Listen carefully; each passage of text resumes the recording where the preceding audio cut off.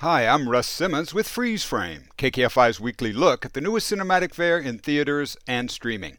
Attractive, likable stars can't save the creaky, warmed-over Netflix rom-com Your Place or Mine.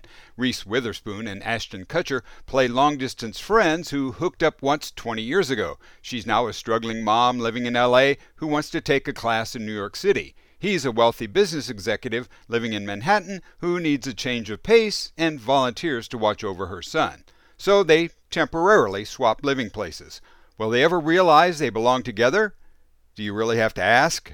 This story is riddled with rom-com cliches, and the movie wastes a talented supporting cast that includes Steve Zahn and Tig Notaro.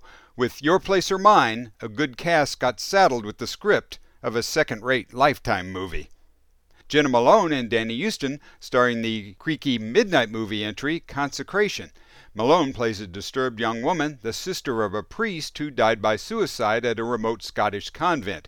When she visits the nunnery to investigate her sibling's death, she discovers that evil forces are at work.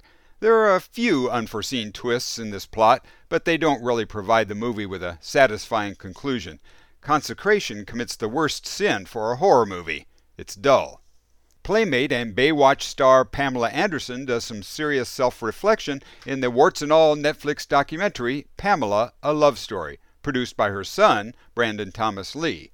An avid diarist, Anderson reads from her journals, providing an interesting perspective on her experiences. While she doesn't flinch from admitting her flaws, Anderson also embraces the chance to set the record straight about her life and infamous tabloid scandals. Well, that's it for this edition of Freeze Frame. Until next time, I'm Russ Simmons with Fox 4 and KKFI FM.